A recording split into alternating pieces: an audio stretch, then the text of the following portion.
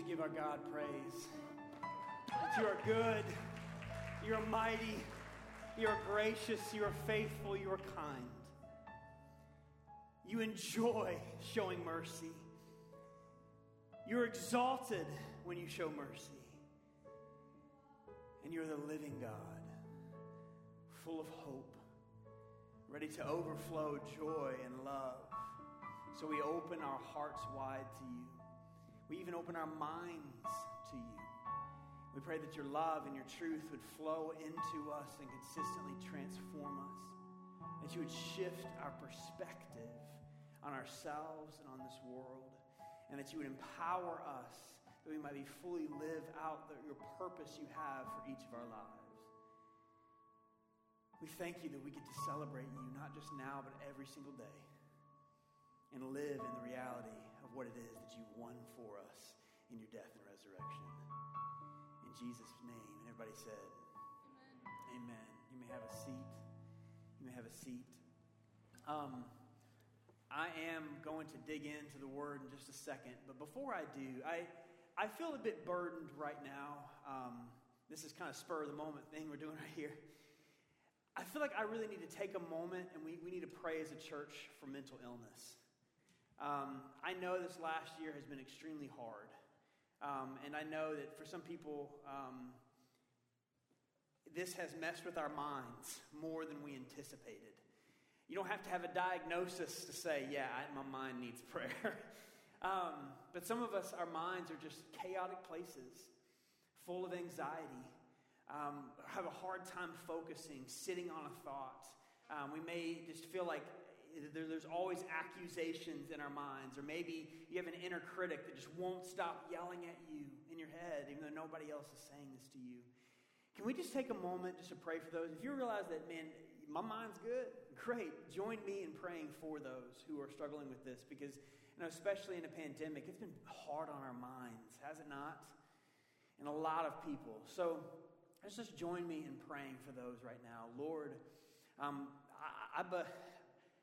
I just had this thing in my gut, Lord, that I feel like you're asking us to pray together to lift up those who are mentally struggling right now. God, it feels at times, and it seems at times like a plague in our society. The constant barrage of just different thoughts and messages can sometimes make it very hard for us to feel at peace in our own minds. But we know that that's what you want for us. That it is that your truth would settle upon our minds and our souls. And so I pray in this moment just peace. Peace. Jesus, you told us, come to me, all who are weary and heavy laden, and I will give you rest. And so, Lord, I ask for rest on the minds of people in this room and those watching online. For those grieving, for those anxious, for those whose minds just won't stop spinning, for those who feel like there's an accuser that lives in their heads. Lord, we pray for your voice instead. And that you would teach us as your people how to take every thought captive and make it obedient to Christ Jesus. That we might know that you've given us the tools to win the victory in our minds. I thank you for those professionals that help us with our minds. But Lord, we know that ultimately you are the ultimate guide, you are the ultimate physician, you are our creator, you are our sustainer, you are the restorer. And so I pray just healing over people's minds in this room. And for your peace to settle upon them. In Jesus' mighty name, everybody said, Amen. Amen. Thank you. Thank you. Thank you. I'm somebody that my mind has a hard time shutting off, and I have a strong inner critic too. So I feel you on that, but man, I've seen the way that Jesus can meet us right in that and transform our lives. So, well, I'm so happy to see you guys this morning. Thank you for joining us. As we dig in again to this New Testament book called the Gospel of Mark. Now, the New Testament opens with 4 accounts of Jesus' life. All you Bible scholars in here, you know it. Matthew, Mark, Luke, and John, right? Mark is set apart a bit from those other 3, though, and that it is the shortest gospel. It is also the most action-packed. Mark loves the word immediately. And right then, and he's always moving from one story to the next, to the next, to the next. Now, if you ever get a chance, I would strongly encourage you to sit down and just read the whole gospel in one sitting. It actually wouldn't take you that long, maybe about 30 minutes, 45 minutes, just depending on your pace. But if you sit down and read it, you'll see this gospel is not like a historical textbook. That's not how it tells us about Jesus. It's like an interactive drama. And that we are meant to see ourselves within the story and ask along with those following Jesus, who is this guy? And what does it mean to really follow him? And so that's exactly what we're doing. And 2 weeks ago, we had Pastor David come up here and lead us right to that place when Jesus asked his initial disciples to come out of the boat and follow him. And we heard that call to ourselves as well. Follow me. Jesus has it for every single one of us. And last week, we had Dan the Man Donahue open up for us the rest of chapter 1, where we encountered Jesus' authority over Scripture, over the spiritual forces of evil, and even over sickness. And this week we're going to be in Mark chapter 2, verse 1. If you have your Bibles, please open up and turn there with me. Mark chapter 2, verse 1. Now, as you're making your way there, though, Mark is the second book of the New Testament, if you're looking for it. But as you're making your way there, one thing Mark loves to do, and I want to go ahead and tell you this now, because as we're reading it, you may notice other stories that are like this. In a lot of stories that Mark chooses to tell about Jesus, he features two different groups who respond to Jesus in two different ways. And he does this on purpose because he wants us to compare the two groups to each other. In the story we're about to read, we're going to meet one group. 4 men carrying another man who is paralyzed. And then we'll meet another group, the scribes, the long-robed experts in God's law. Now, anytime you see two groups set alongside of each other like this, one thing Mark wants us to do is not only compare them, but look for the tension in the story. Because when you look at the tension between these two groups, there lies what Mark wants us to see in the story. So as we dig in and we look at these two groups, what is it that Mark wants us to see as he lays out the story of these 4 friends and the paralyzed man and the scribes? All right, and then after that, we're going to get right back to our original question. Who is Jesus, and what does it mean to follow him? So let's do it. Mark chapter 2, verse 1. If you could stand with me as we read it together. We stand as a way of honoring God's word. And as I've said before, practically, it gets blood flowing to your brain. So, a couple great reasons. All right, Mark chapter 2, verse 1. And when he, Jesus, returned to Capernaum after some days, it was reported that he was at home. And many were gathered together so that there was no more room, not even at the door. And he was preaching the word to them. And they came, bringing to him a paralytic carried by 4 men. And when they could not get near him because of the crowd, they removed the roof above him. And when they had made an opening, they let down the bed in which the paralytic lay. And when Jesus saw their faith, he said to the paralytic, "Son, your sins are forgiven." Now some of the scribes are sitting there questioning in their hearts, "Why does this man speak like that? He is blaspheming. Who can forgive sins but God alone?" And immediately Jesus, perceiving in his spirit that they thus questioned within themselves, said to them, "Why do you question these things in your heart? Which is easier, to say to the paralytic, 'Your sins are forgiven,' or to say, 'Rise, take up your bed and walk'? But that you may know that the Son of Man has authority on earth to forgive sins." He said to the paralytic, "I say to you, rise, pick up your bed and go home." And he rose and immediately picked up his bed and went out before them all, so that they were all amazed and glorified God, saying, "We never saw anything like this." Lord Jesus, as we open your word, I pray that we might see that anytime you speak, you can be trusted. Because God, every time you speak, it is for our healing. It is for our hope. It is for our freedom. It is for our joy. It is so that we can live in your purpose for our lives. And so, Lord, anything that's my words, may they fall to the ground. Whatever is of you, may we absorb it, take it in, and let it transform us. In Jesus' mighty name. And everybody said, Amen. You may have a seat. Thank you. All right, so as we dig into the story, I want you to imagine with me for a moment. All right, so turn your imaginations on. Imagine we are in first century northern Israel, and you live in this picturesque, green Jewish village called Capernaum that's tucked alongside the Sea of Galilee. It's a beautiful place. It's a busy town in its own small town way, right? Its own small town way. The air smells like fish because, well, fishing is what people do there. It's the big business. But there's another stench in the air because the wretched Romans occupy the land and life is hard. Many people struggle just to pay the Roman tax and keep food on their tables. But today, there's an extra excitement in the air. A lot of people are chatting about this young Jewish rabbi who has come into town, and he has this authority they haven't seen over Scripture, over even demons and healing the sick. And then one day you see him for yourself. He's walking into town, and you know it's him because he has a huge crowd around him wherever he's going, and he's headed for this house. And right when you see him, you strap up your sandals extra tight, and you book it, trying to beat him right to where it is that he's going so that you get a chance to hear him for yourself. But on your way there, you run past these four guys carrying this paralyzed man. But okay, you got your track days in high school, and you just get there before anybody else does.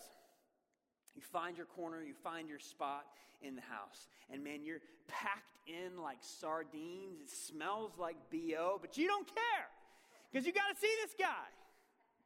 You got to see him. And then as you got your tight little corner already, all of a sudden you're shoved to the side by a few frowning scribes making their way to the special seats in the front. And then Jesus starts teaching. And he starts talking, saying, the time has come. The kingdom of God is near. Just turn away from living for yourselves and believe in God. Turn to him. And in this moment, like, you know something's different about him. Like, there's something in your gut that says, who is this guy? We've had a lot of teachers come through, a lot of rabbis, but there's something about him that's different. Who is he? What is he about? What is he about to do? And see, all of this sets the scene for what we're about to see in this story. It's about to be unveiled before our eyes is that the way of Jesus will always confront our hearts, but in order to heal, not to condemn. We'll get back to that. But here you are back in the house. Crammed in, smells bad, you got it, right? Meanwhile, outside, you have four guys who have been carrying their paralyzed friend.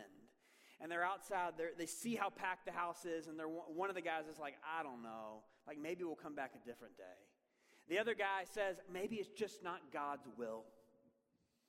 And then all of them are thinking like, this dude is heavy, we're tired, like I don't want to carry him any further. But then they look down at their paralyzed friend again, and they imagine, man, what would we want if we were paralyzed too? And they say, you know what, we're not going to give up. And then one of them gets the bright idea. Hey, what if we climb on the roof of this house, pick a spot, dig through, and drop him down in front of Jesus? Well, no one else had any better ideas, so I guess they had to go with that one. Now, before we talk about this, though, we need to know something about a first century roof in Capernaum. See, a roof in Capernaum was pretty sturdy. A lot of people in that day had flat roofs that they would sleep on the roof at times. They may do work on the roof. It was a sturdy roof. The first layer of the roof was about a few feet apart, big wooden beams. The layer on top of that was typically branches or twigs or some sort of wood. Now, on top of that was about 2 feet of mud or moss packed down together. This is 2 feet. All right? I measured it out. I had a measuring tape, okay? Don't doubt me. It's 2 feet. That's just the first layer on that roof. These guys, and many people, because they did a lot on the roof, they would have a ladder on the side of the house. And that's all these guys needed. So they climbed up, they hoisted their friend up onto the roof. They picked their spot, and they began digging through this. Did they have a shovel? I don't know. They used their fingernails? I don't know. But they dug through this. And in this moment, they didn't care how crazy they looked. They didn't care how angry the homeowner was going to be, or how much it would cost, or how much time it would spend to fix it later. What they were motivated by above all else was two things: a love for their friend and a resolute belief or faith that Jesus was the answer. They didn't have a complicated theology. They just knew, get to Jesus, he will heal them. And they loved their friend that much. That much. And I don't know about you, but when I read this story and I look at all that they did and were willing to do, I think, man, it confronts my heart. Because I think, man, do I love like that? Do I love in such a way that even when it doesn't serve me, even when it costs me, even when it's messy, am I willing to love those around me? And do I believe that Jesus is the answer, so much so that I will do whatever I can, get creative as I must, be as consistent as I have to be in order to remove every barrier I can between someone and Jesus? And so imagine we're back in that house. All right, we're listening to Jesus teach, and all of a sudden we see these pieces of dirt coming down from the roof, falling down onto the ground. Some of it's getting on the robes of the scribes. You're chuckling a little bit. And before you know it, bit by bit, becomes chunk by chunk. And as all this is happening, the homeowner, who's probably Peter, is going, what are you doing? Like, it's my roof. It took forever to build that.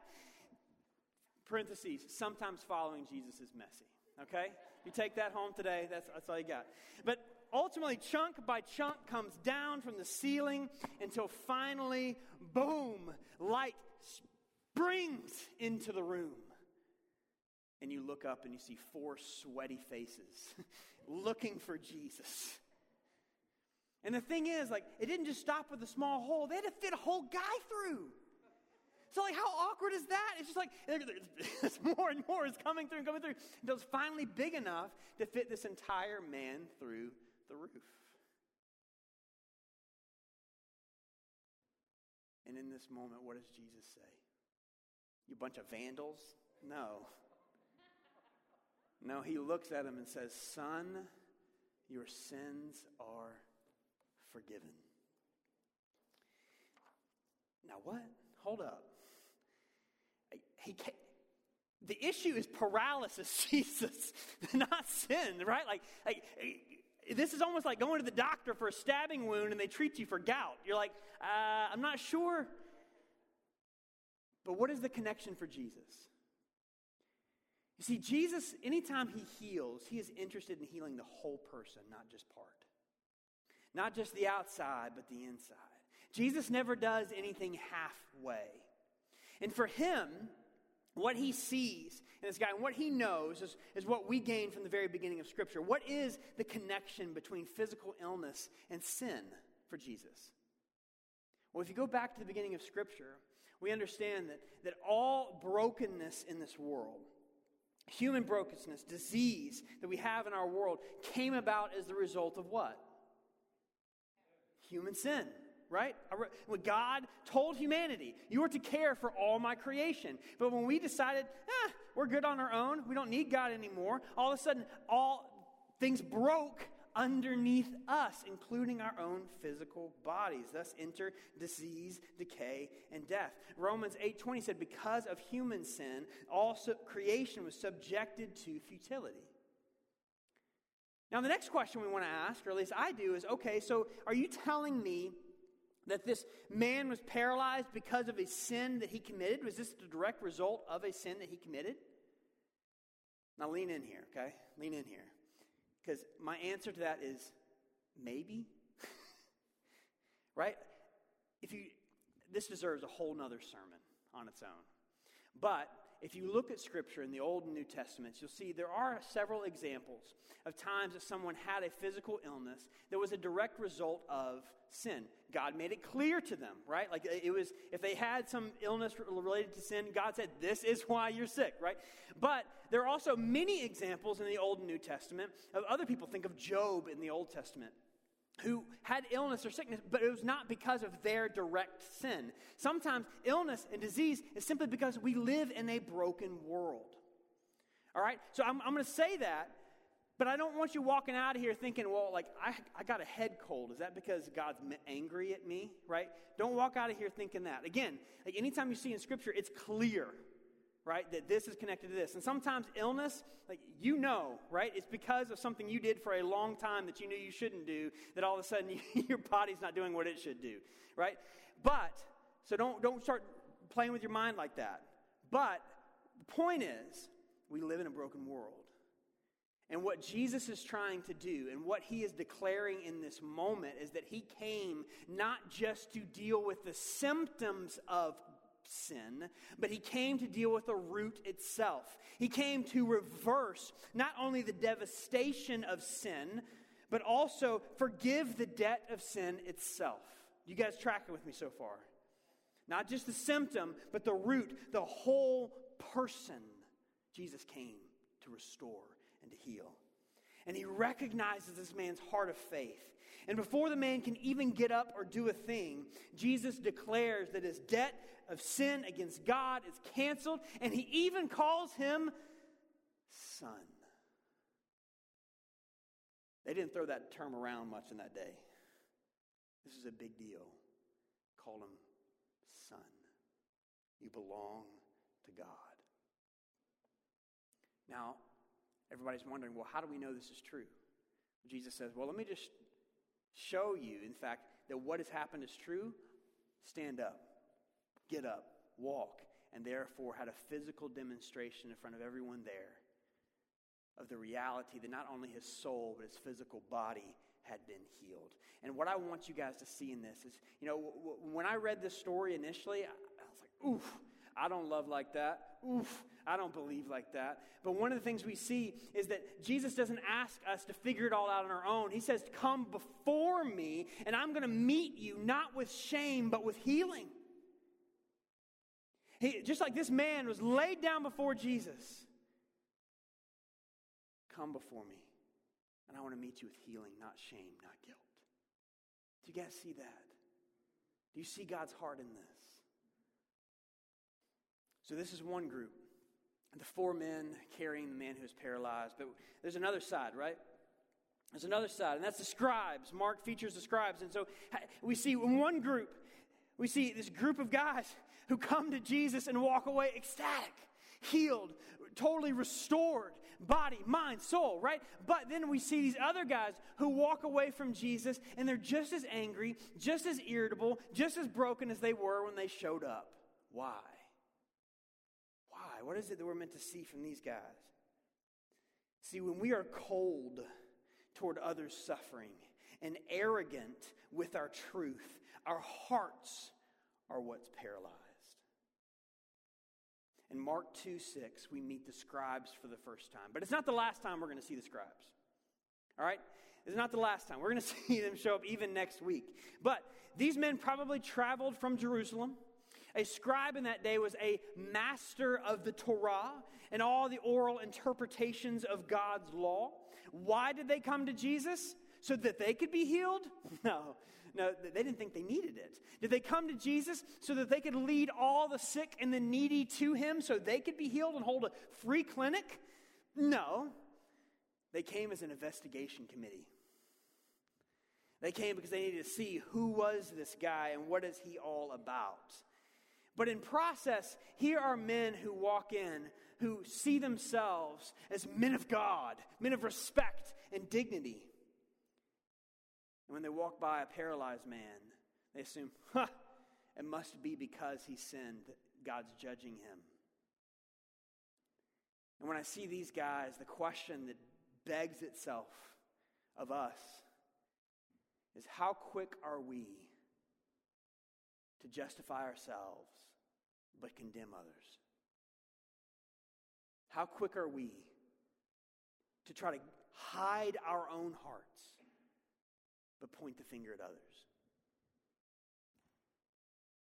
We live in a world where this is constant. Turn on social media for a moment, and everybody's pointing the finger at everybody else. You're the one who's evil. No, you're the one who's evil. No, how do you say I'm evil? Like we use these kinds of strong, vindictive language that nothing but self-justification and condemning others. See, self-justification often comes hand in hand with condemning someone. It has to. So what are we more aware of? Are we more aware of our own hearts or the faults of somebody else? Think about our own marriages, our own families, our own coworkers. What are we more aware of in these closest relationships? Their faults, or are we willing and able to see our own as well? You see, as long as I can convince myself that I'm a good person, and as long as I can focus on your faults, guess what? I don't have to change, but you better.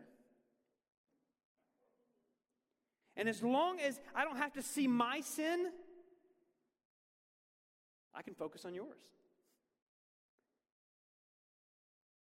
But when we choose to close our hearts off, and we don't allow the great physician to see and heal and recognize the sin in our own hearts, then we will also be paralyzed in our ability to love. And that was exactly the case with these scribes. They were so proud of themselves and so convinced that everybody else was not what they were, that they couldn't even notice the paralyzed man out front. And instead of opening their hearts to Jesus, they approached him investigating to see if he fit with them. They're coming at him with their own boxes. Is this guy a prophet? Is he Messiah? Or is he a fake? Which category of ours does he fit in?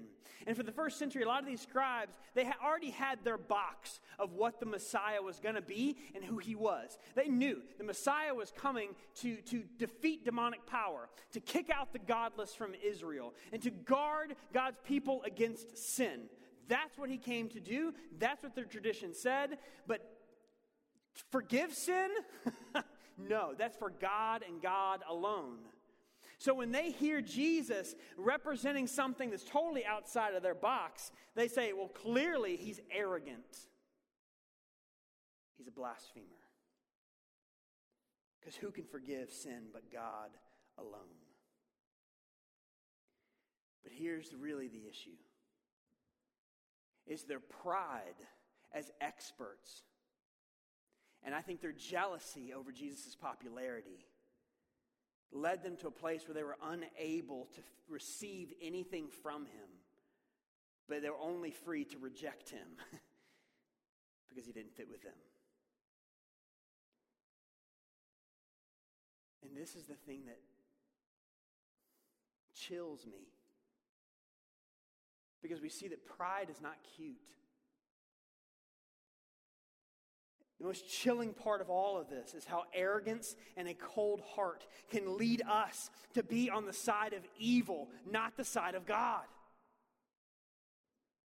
This was something because their hearts were closed. Eventually down the road, with that same cry of blasphemy, they will crucify the Son of God. Because they refused to open their hearts to him, even as he healed the man right in front of them. And the thing that I see in Jesus is nothing but mercy. Because while we want to go let's be honest, kick these guys in the teeth, right? Like they infuriate me, seeing the way that they respond to Jesus. We see Jesus responds in a complete opposite way. Number one, he confronts their hearts. He gives them an opportunity to see differently. He says, why do you question in your hearts? And then number two, he even tries to reason and speak to their bad, arrogant theology. He says, I'm doing all of this so that you might see that actually the Son of Man, the Messiah, has authority on earth to forgive sin. But they didn't want a Jesus that would change them. They wanted a safer Jesus who would justify them. So where are we? where are we? Because, church, we've seen in this story that we have a God that when we open our hearts to Him, He meets us with grace, healing, mercy. He doesn't meet us with condemnation. So why not open our hearts to Him?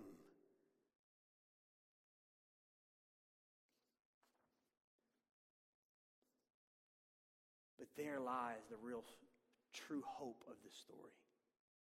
Contained in this story. Because when I read this story, my initial thought was, oh, well, the message of the story is I should be like the friends and not be like the scribes. But it's far deeper than that. While it does show us these things, ultimately what we are meant to see in this is not just an example of how to be a good human being, but to see that even when we were not who our God was, this is really a picture of our God's unstoppable, relentless love for you, for me, for all people. Because when we were paralyzed in sin, our God tore through every barrier to raise us up and call us His own. What is the barrier between us and God, truly? Sin. Our own hardened hearts, closed hearts to Him. See, long ago when the creator of all things, the God of life and light, made all things, but yet we as human beings decided, hey, we're going to turn from Him, we're going to hide from Him, we're going to live for ourselves instead. We were separated from God. And when we're separated from the God of life and light, thus entered the world disease, decay, and darkness. And Scripture says in Ephesians chapter 2, verse 1, that when sin occupies and rules our hearts, that we actually become like dead people. Our hearts become cold to the love of God for us. Our eyes become blind or closed to His truth. And our bodies become paralyzed to His purpose. And Romans 5:8 exclaims that even though that's true, that God shows His love for us in that while we were still sinners, paralyzed in our inability to please God on our own, Christ still died for us. Seeing our paralyzed state, Jesus did not say, well, I guess I'll come back another day. He didn't say, this is too heavy for me. No, in the strength of everlasting love, He carried the weight of our sin and our guilt upon a cross and gave up His life. And then just as the raising of that man confirmed to everyone the forgiveness that had already happened, and when God rose Jesus from the dead, it was the confirmation that what Jesus had done for the world was true. The power of sin and death had been broken, and that we can be forgiven if we come to Him. And ultimately, as He rose through that grave, the barrier between us and God was broken through with the light of His resurrected life. And because He's alive, we can live. How? By faith. Believing Jesus is the answer. He is the way to life.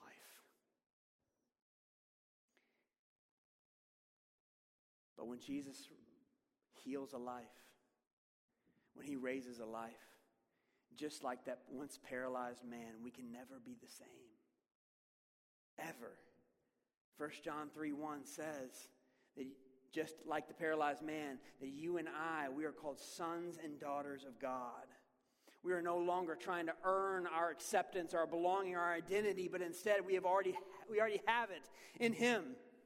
And then he says He places the very, very Spirit of our Heavenly Father within us, who begins to teach us and empower us. I don't know how to love God. He says, I'm going to show you. Well, I don't know how to believe God. Well, I'm going to take you there. I'm going to teach you how to trust me more deeply, how to love more fully. That just as Jesus loved the world without any distractions, He teaches us how to imitate His way. And then with His life in us, we become the kind of people and we become the kind of church that can't help but be moved when we see the broken and needy around us. Instead of justifying ourselves or making excuses for all the reasons why we can't, when we see what God has done for us, we can't help but commit in prayer and action. Say, I'm going to remove whatever barriers I can between people and Jesus. Trinity, do we realize that roughly 9 out of 10 people in our communities do not have a relationship with Jesus? But if I'm honest, when I initially heard that stat, my first reaction was, wow. And all of a sudden I realized, why didn't that break my heart? Why wasn't my heart moved for that? And my prayer became, God, will you break my heart for what breaks yours? Will you allow me, all those that I've walked past, will you show me how to see them? Will you show me how can I be obedient to you today? Well, what is it? Like, move my heart for what moves yours. And allow me to be so convinced that you are the answer, that I'm willing to do whatever I can to remove the barriers between them and you. And like, what does it look like to be the church? Well, let's start by looking at these four friends and saying, what would it look like for us to say, how can we remove every barrier in the way we can because we love people that much? Even starting with those closest to us. Let's just start with our family, our coworkers, our neighbors. Who is it around us that we know desperately needs Jesus? And sometimes that might mean doing something radical and creative, like opening a roof. Sometimes I was talking to somebody this morning after first service. Sometimes it just means, man, we are steady every single time we get a chance. We are praying for them. We are connecting with them, that we just won't give up on them. How can you and I place those around us before Christ in prayer and remove every barrier we can? Because one thing that I see in this story is that the pure love and resolute faith, they unleash the healing power of Jesus in this world. That's exactly what he did for us. In a moment, we're going to take communion. Communion is our way of celebrating that our God stopped at nothing to bring us to himself, to forgive us and restore us. But before we take communion together, I want to give us a moment of silence and just reflection. Just you and God. And during this time of reflection, I want you to get your mind back in this story. And imagine you are, I'm not sure which, but you are one of these people in the story. Maybe you're somebody who you relate very well with the man who is paralyzed. You feel helpless. You feel desperate. You feel needy. You just need Jesus. In this time of reflection, I just want you to imagine Jesus saying to you, son or daughter, your sins are forgiven. Rise up and walk. Others of you, you may actually relate more with the scribes if you're honest. You realize ways that your own heart has been cold or prideful or arrogant. Understand that he's not waiting to condemn you in this, but open your heart to him. Just simply ask him to forgive you in that and teach you how to love. Maybe you relate more with the four friends. And that you're somebody you have been consistently loving and consistently serving. And you're coming in here today and you're like, I'm exhausted. I just need the strength of Jesus. I just need him to build me up again. I need to recharge with him. Or last, maybe you're someone in the crowd who you're still not sure who this Jesus is. You're still asking a lot of questions and trying to explore it. In this moment, even if it feels a bit odd, I encourage you to say, Jesus, will you show me who you are?